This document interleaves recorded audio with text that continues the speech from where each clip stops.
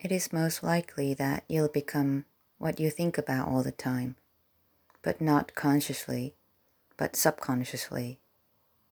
Various thoughts go through our mind every day, but those that remain in our subconscious are those that we endorse. And those are the ones that we act upon in the end. And we act upon them over and over until we see the results. And that's why we are going to get what we want subconsciously, not what we say we want on the surface. If you're saying one thing but doing another, it shows that that is where your thoughts are. And because your mind is oriented towards those thoughts, you're going to end up spending more time acting upon those thoughts to turn them into a reality. So if we find ourselves doing one thing while saying another, we need to seriously examine ourselves and identify where our mind is at. Because it is regardless of what we say that we direct most of our energy onto what we subconsciously believe in and see the results accordingly. So a good starting point is to observe your behaviors first and see how they coincide with what you say. Human mind is a tricky thing, and it would have us believe that we're doing what we're saying.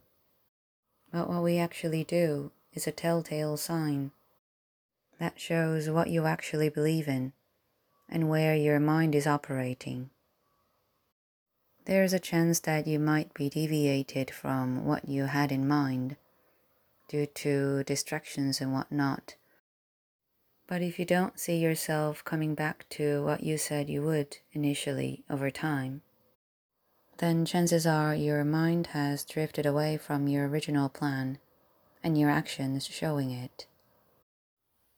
Rather than trying to change your behaviors overnight, a better way to go about it is to examine your subconscious thoughts shown by your actions and see if they will contribute to the betterment of yourself.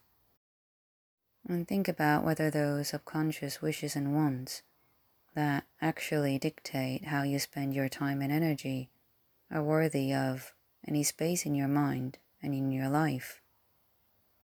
Our life is too short and our energy is too limited to contain any of those that don't really contribute to the development of ourselves.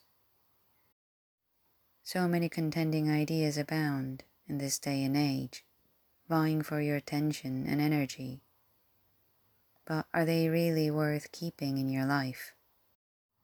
Some of the beliefs that were handed down by our parent generation could have been viable and even proper in their days, but are they in our days?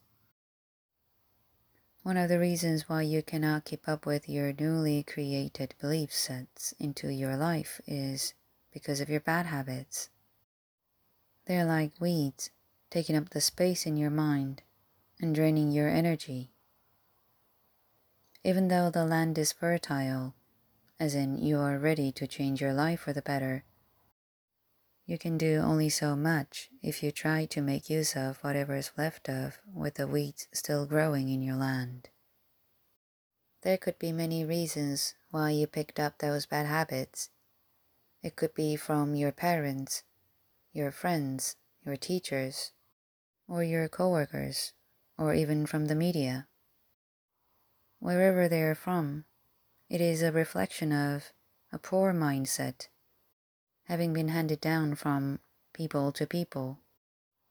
And there's no reason whatsoever that you should keep this poor mindset in your life just because it is from someone that you might know, or love for that matter. If you see yourself keep repeating certain actions that will do you no good in the long run, you can choose to be more kind and loving toward yourself by getting rid of them from your life. Live your life to the fullest by doing what you say and what you really believe in at heart, one morsel at a time.